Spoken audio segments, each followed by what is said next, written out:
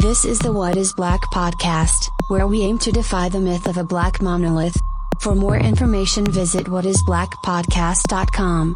This mixcast is brought to you in part by the Pittsburgh Office of Public Art. For more info, visit opapgh.org.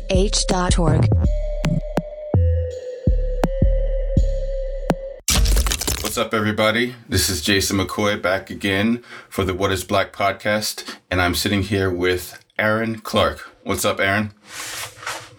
Hey, how's it going? It's going pretty well. Right before I got on this call with you, I was watching YouTube, and it's this channel called Defiant Digital, and it made me think about how far black media has come. Because growing up, I don't want to date you or anything like that, but growing up, we only had BET basically, and the occasional black programming on MTV. And now with the internet being the way that it is, you're seeing a lot more creative black content that's more relatable to a wide breadth of black audiences, as opposed to a singular vision of this is what you're going to get.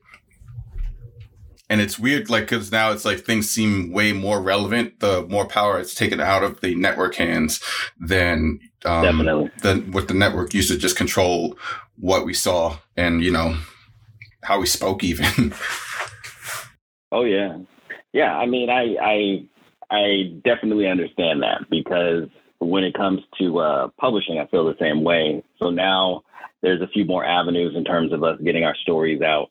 And for a long time, the publishing industry treated us like a monolith. So, we were kind of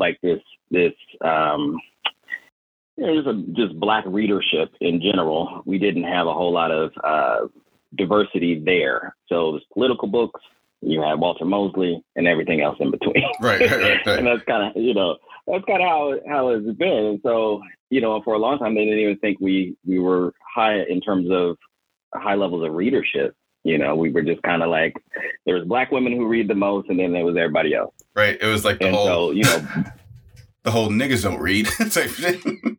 Yeah. And that's honestly up until I would say I would give them 5 years ago, that started to shift a little bit. And I think last summer we saw this almost complete 360. Where now the publishing industry was able to survive based on people purchasing books that dealt with systemic racism. And so that was basically a result of Breonna Taylor and George Floyd. And so you had people who are looking for these books to read up and to learn more. But prior to that, it's nothing changed. It was really, right. It was really just this same old. It's welcomed, but in the publishing industry, a lot of black authors, we ask ourselves, well, we've seen this before. How long will it last? Yeah, it sucks that it took tragedies, and now again with the internet being involved, it's easier for people to share information quickly. Things move at the speed of the internet or your Wi-Fi connection, and it sucks that it's a mixed blessing. I kind of see it as, because it's just while it is dope, it's just people have been saying these things, or there has been these black creative voices out for years, years and years. And it took these tragedies for people, and by people, I'm talking about not mostly non-black audiences, predominantly white audiences, be oh, things are bad. I didn't know they were this bad. Wait, you mean there's still racism? People are still getting killed because of the color of their skin? No. Yeah, I mean that's and it's sad, but that is what it takes. I think people need these dramatic events to essentially shake them out of this bubble, this kind of apathetic bubble that they live in. Because if it doesn't have any impact on their lives, they don't think it's out there. They don't think it's real. And so for a long time, these ideas of police brutality have almost existed like myths within certain communities where, oh, it's not that bad. They're exaggerating. No, we've dealt with this from day one. It's just different versions of it. But, the same idea of policing black bodies has existed forever. as long as we've been around, right? At least in this country. Exactly. And so it's like that brings up an interesting point, because in your book, Under the Color of Law, there was this like a line that really stuck out to me, and I'm not spoiling it just so everyone knows. But there's a line in here that says, quote, "As my father likes to say, there are no liberals in LA, just white folk and whiter folk, and both will call the police when they see you in their neighborhoods."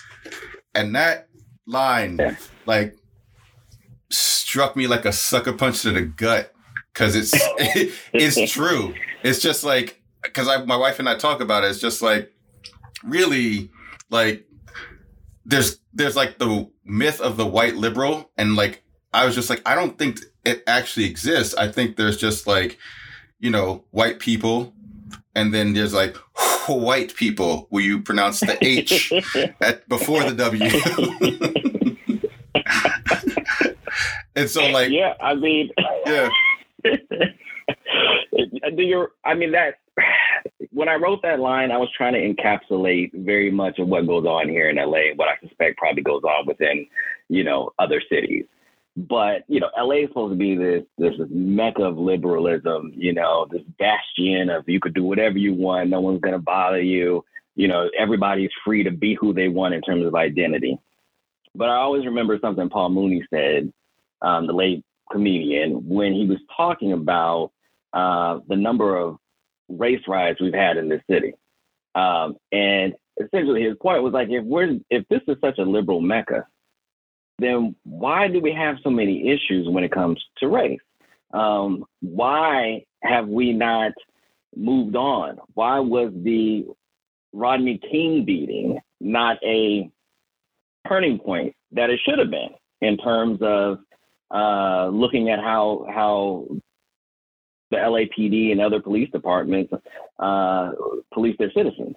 That should have sent shockwaves through the department, and big changes, major sweeping changes should have happened. But that didn't happen, because then we had more incidents after that.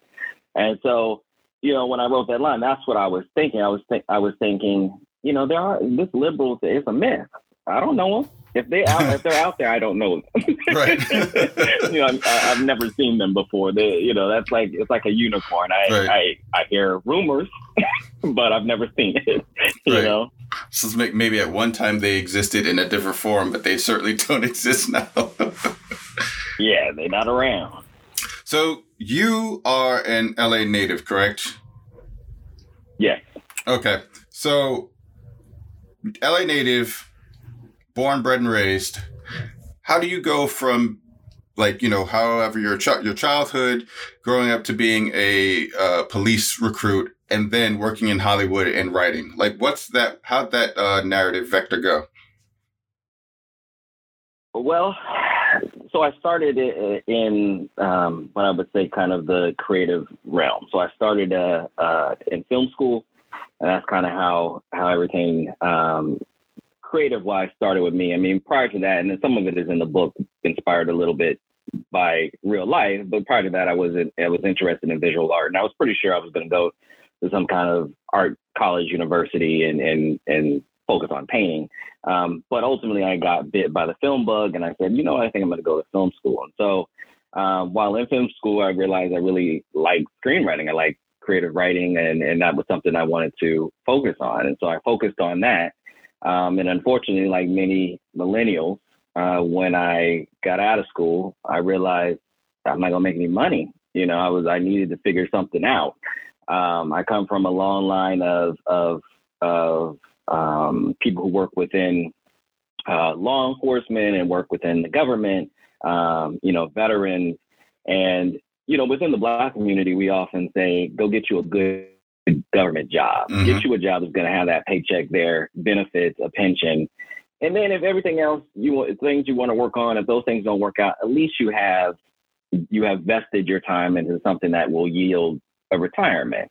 And, that I was at that kind of turning point. I had already written my first novel, and it was like modest success, but, I couldn't eat off of that. Right. I mean, the royalties were pretty minuscule. So, I kind of had to figure things out. And so that led me to to look into LAPD with the idea that, I could still kind of spend my time there, move into the communications department, or do something else that wasn't necessarily on the street. Because there's tons of jobs there. That's one thing I can say about the department, is that there is a plethora of jobs you could do.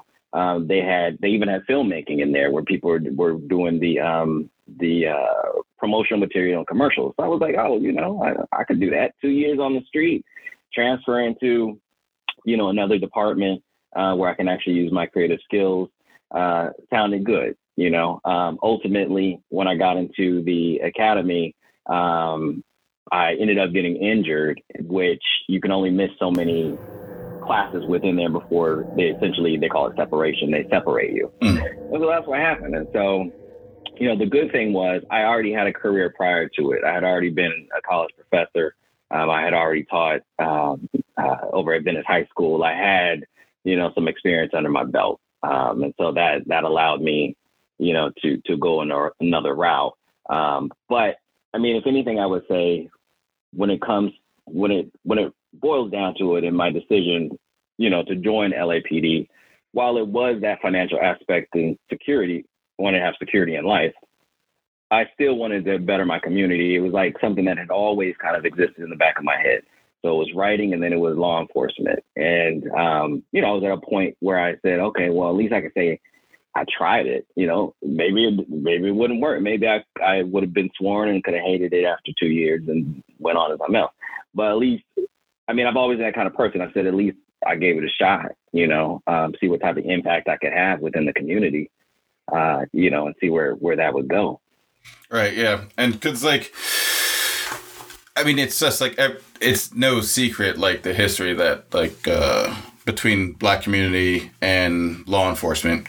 And I can see someone wanting to get in and make that change, or be the change, be like, no, I'm going to be the wrench in the works that actually makes a difference and everything like that. And in your character, Finn, in Under the Color of Law, goes through all that. You outline it through that character, through all that. And as I'm reading it, I'm just I can feel the tension that that he's feeling, and I can only imagine that tension with it within you and other Black police officers that go through, because it's just there's the job, and then there's wanting to do better and make your community better, and then there's also oh shit, I'm still Black.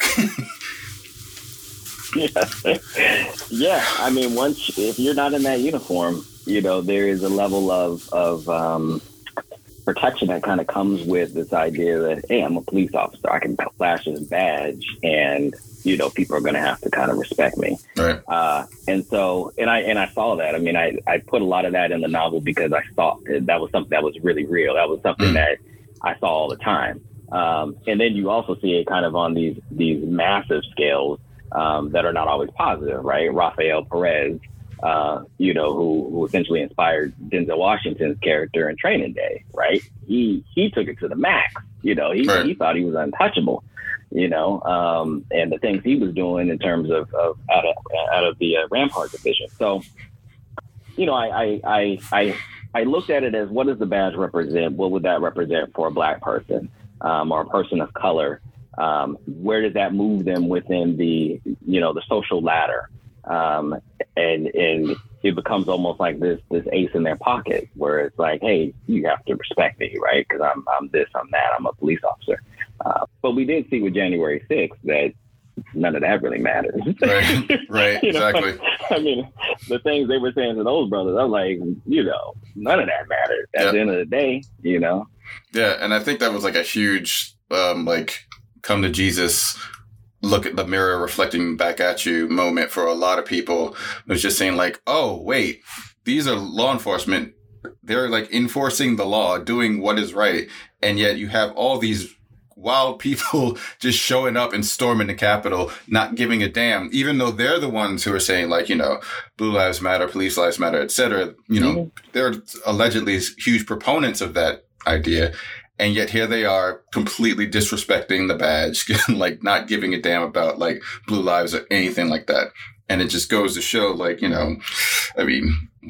supremacy trumps all of that. Mm-hmm. So, I was just gonna say that myth of privilege. This idea that certain people are sitting at the top of this hierarchy goes to show folks that is so powerful that they will run up on police officers quick, jam them in hallways, and ultimately kill them because they don't see any repercussion coming their way. I mean, that's frightening. People want to talk about, it's October, it's Halloween coming up, right. But that has got to be one of the most frightening, monstrous things that exist, in real life. I mean, the fact that is so powerful that they will kill police officers and not think twice. Yeah, because and I'm a fan of horror as a genre, but the scariest thing in the world to me are actually other people. It's hands down, humanity is absolutely frightening, capable of great good, but end of the day, I am scared of people more than anything. And so, it's wild. So the events that take place in the book, the stuff that the things that the character goes through in the book, and the professional interactions that the character has, that Finn has in the book, a lot of times when he's describing a situation or going through things, I was thinking it's just wait, I go through the same thing in my field. It's just it's not just happening to black police officers. It's happened to black everybody. Just the interactions with other white coworkers, or just how the public sees you. It's this is speaking to a greater universal black experience of just trial after trial, and having to constantly prove yourself, having to constantly be better than everybody else under a white magnifying glass in 100 degrees sunny heat. So it's how difficult is it to take all of these ideas and real world occurrences and commit them to a story on paper, and then after that get it published for public consumption? Yeah, I mean, it's how can I put this?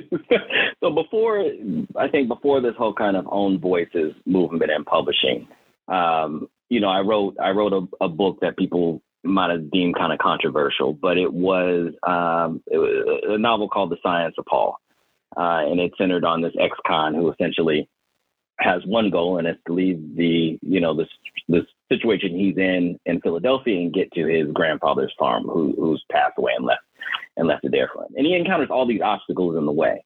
And so when I was writing that book, and what's similar with that book and Under Color of Law, is that there's always obstacles in the way, and that makes for wonderful conflict in a story. And so, for me, I'm always interested. The only thing I'm interested in writing is the truth, and the truth in terms of my experience and in the experiences of those who look like me. And that's what I know, and that's what I choose to write about. Was it a gamble to get the novel published because I'm looking at microaggressions, because I'm diving deep into the Black experience? Truthfully, no. I think it has to do with the climate right now, is that those were stories that people were interested in reading. But again, is it, would I sell more books if that wasn't in there? Maybe. If I just did, I've read novels where the Black detective, you wouldn't even know the detective was Black, right, with the exception of a few descriptions, because the experience is very vague. Those experiences of microaggressions, of interacting with people who may see things differently in terms of worldviews and philosophies that go against yours, that are maybe in essentially, look at you a certain way because of the color of your skin. Well, if you scoop all that out, in my case, then it wouldn't be the same book. It wouldn't even be a book that I would want to write, and definitely not one I would want to read. Right. It's almost it doesn't divorce itself from the character, but it's almost like Blackness the blackness of the character is a character of its in and of itself, because people are interacting with like the character's blackness and they're interacting with the character itself. Yes.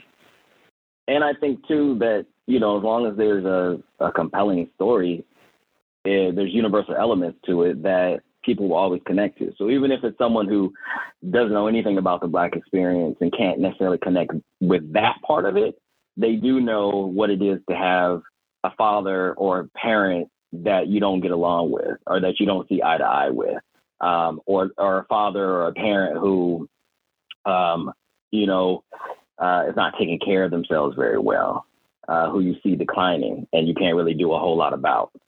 So there's universal elements. There's universal elements of you know, grief, regret, trials and tribulations of love and relationships, you know, that we have within life that are not always healthy.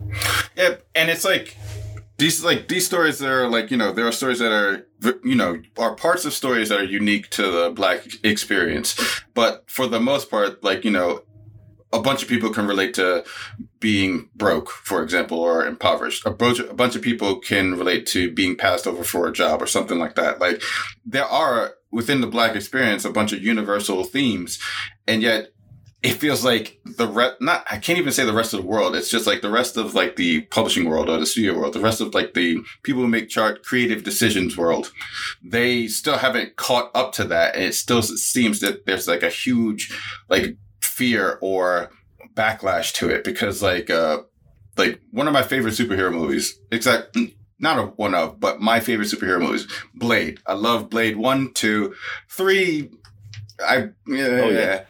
But 1 and 2, phenomenal. And it was just like how big of a risk that was to get like Blade out as the first modern day superhero movie. And it was just like, when I saw, like, I love Wesley Snipes in it, he killed it.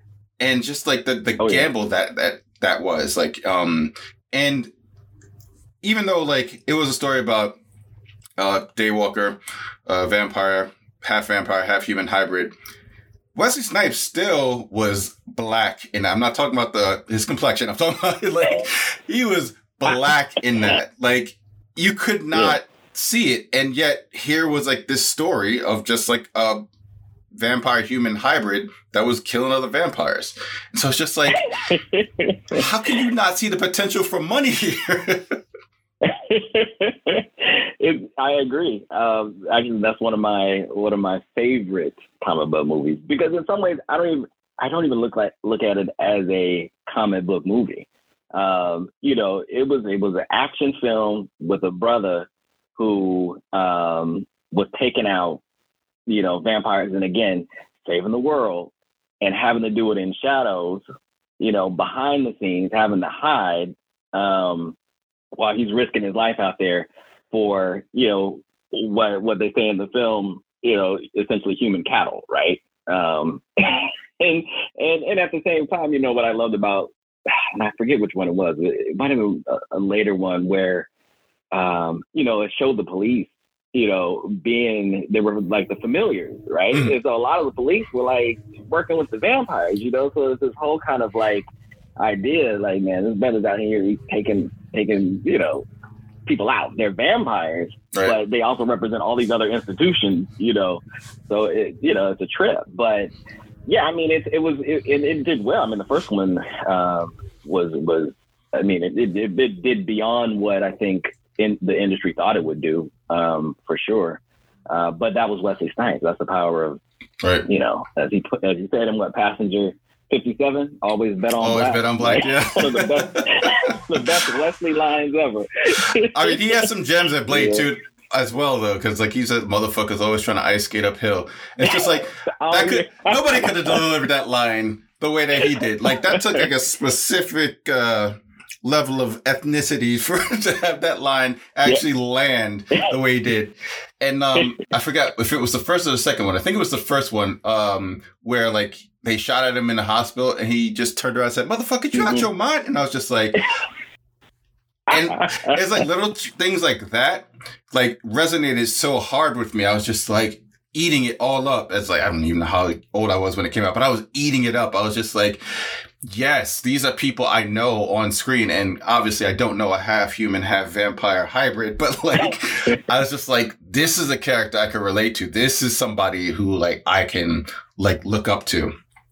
And it took like, you know, years later, we finally got a Black Panther movie, which is just like, you know, another phenomenon. And that like just like did like ridiculously well at the box office. And it took, you know, Marvel Disney to do that, which is just like, wow. Of all studios, I never would have expected Marvel, like Disney, to take such a risk given their history with blacks in their media. So it was like, it's just wild to see like now it, again, to my earlier point, like black media and like blacks in media just like are finally coming, like reaching a point where they can be like, they can headline movies or like, you know, books with black characters, and it's like predominantly black characters within the story will actually sell in studios and like producers, etc. They're actually seeing this now. Name of the book is called Under Color of Law. Aaron, great speaking with you. Do you have anything you would like to make the world privy of, plug, promote, etc.? Well, I mean, if you want to get in contact with me, you can visit my official website. It's aaronphilipclark.com. My novel is available through Amazon. It is Under Color of Law. I got to get my own novel title right. And also, it is the first book in a series. So be on the lookout for Blue Like Me, which is the second Trevor Finnegan novel. That will be out November 2022. Cool. Yeah. Then I mean, with the title like that, I can imagine like where where that's gonna go. And last question I'd like to ask all my guests before departing is, what is black? Oh, what is black? Black is being able to exist in a state of constant celebration, despite any negativity, despite obstacles, despite all odds. We get to continue to survive and thrive because that is what we are meant to do. Amazing. I can tell you're a writer. All right. Thanks for taking the time to sit here and talk with me and, you know, just share what it's like to be Aaron Clark for about 30 to 40 minutes. Well, thank you, man. I really appreciate it. Thank you for having me. This has been great conversation. No doubt. Thanks a lot. Okay. Take care. All right. You too. Be sure to grab a copy of the What is Black Mixcast seen at participating businesses and organizations for more in-depth content with all of our guests. Visit whatisblackpodcast.com for a list of distribution points on the regular, as we are always updating. If you'd like to sponsor a distro point, or get your hands on a copy, email whatisblackpod@gmail.com. Thanks for listening.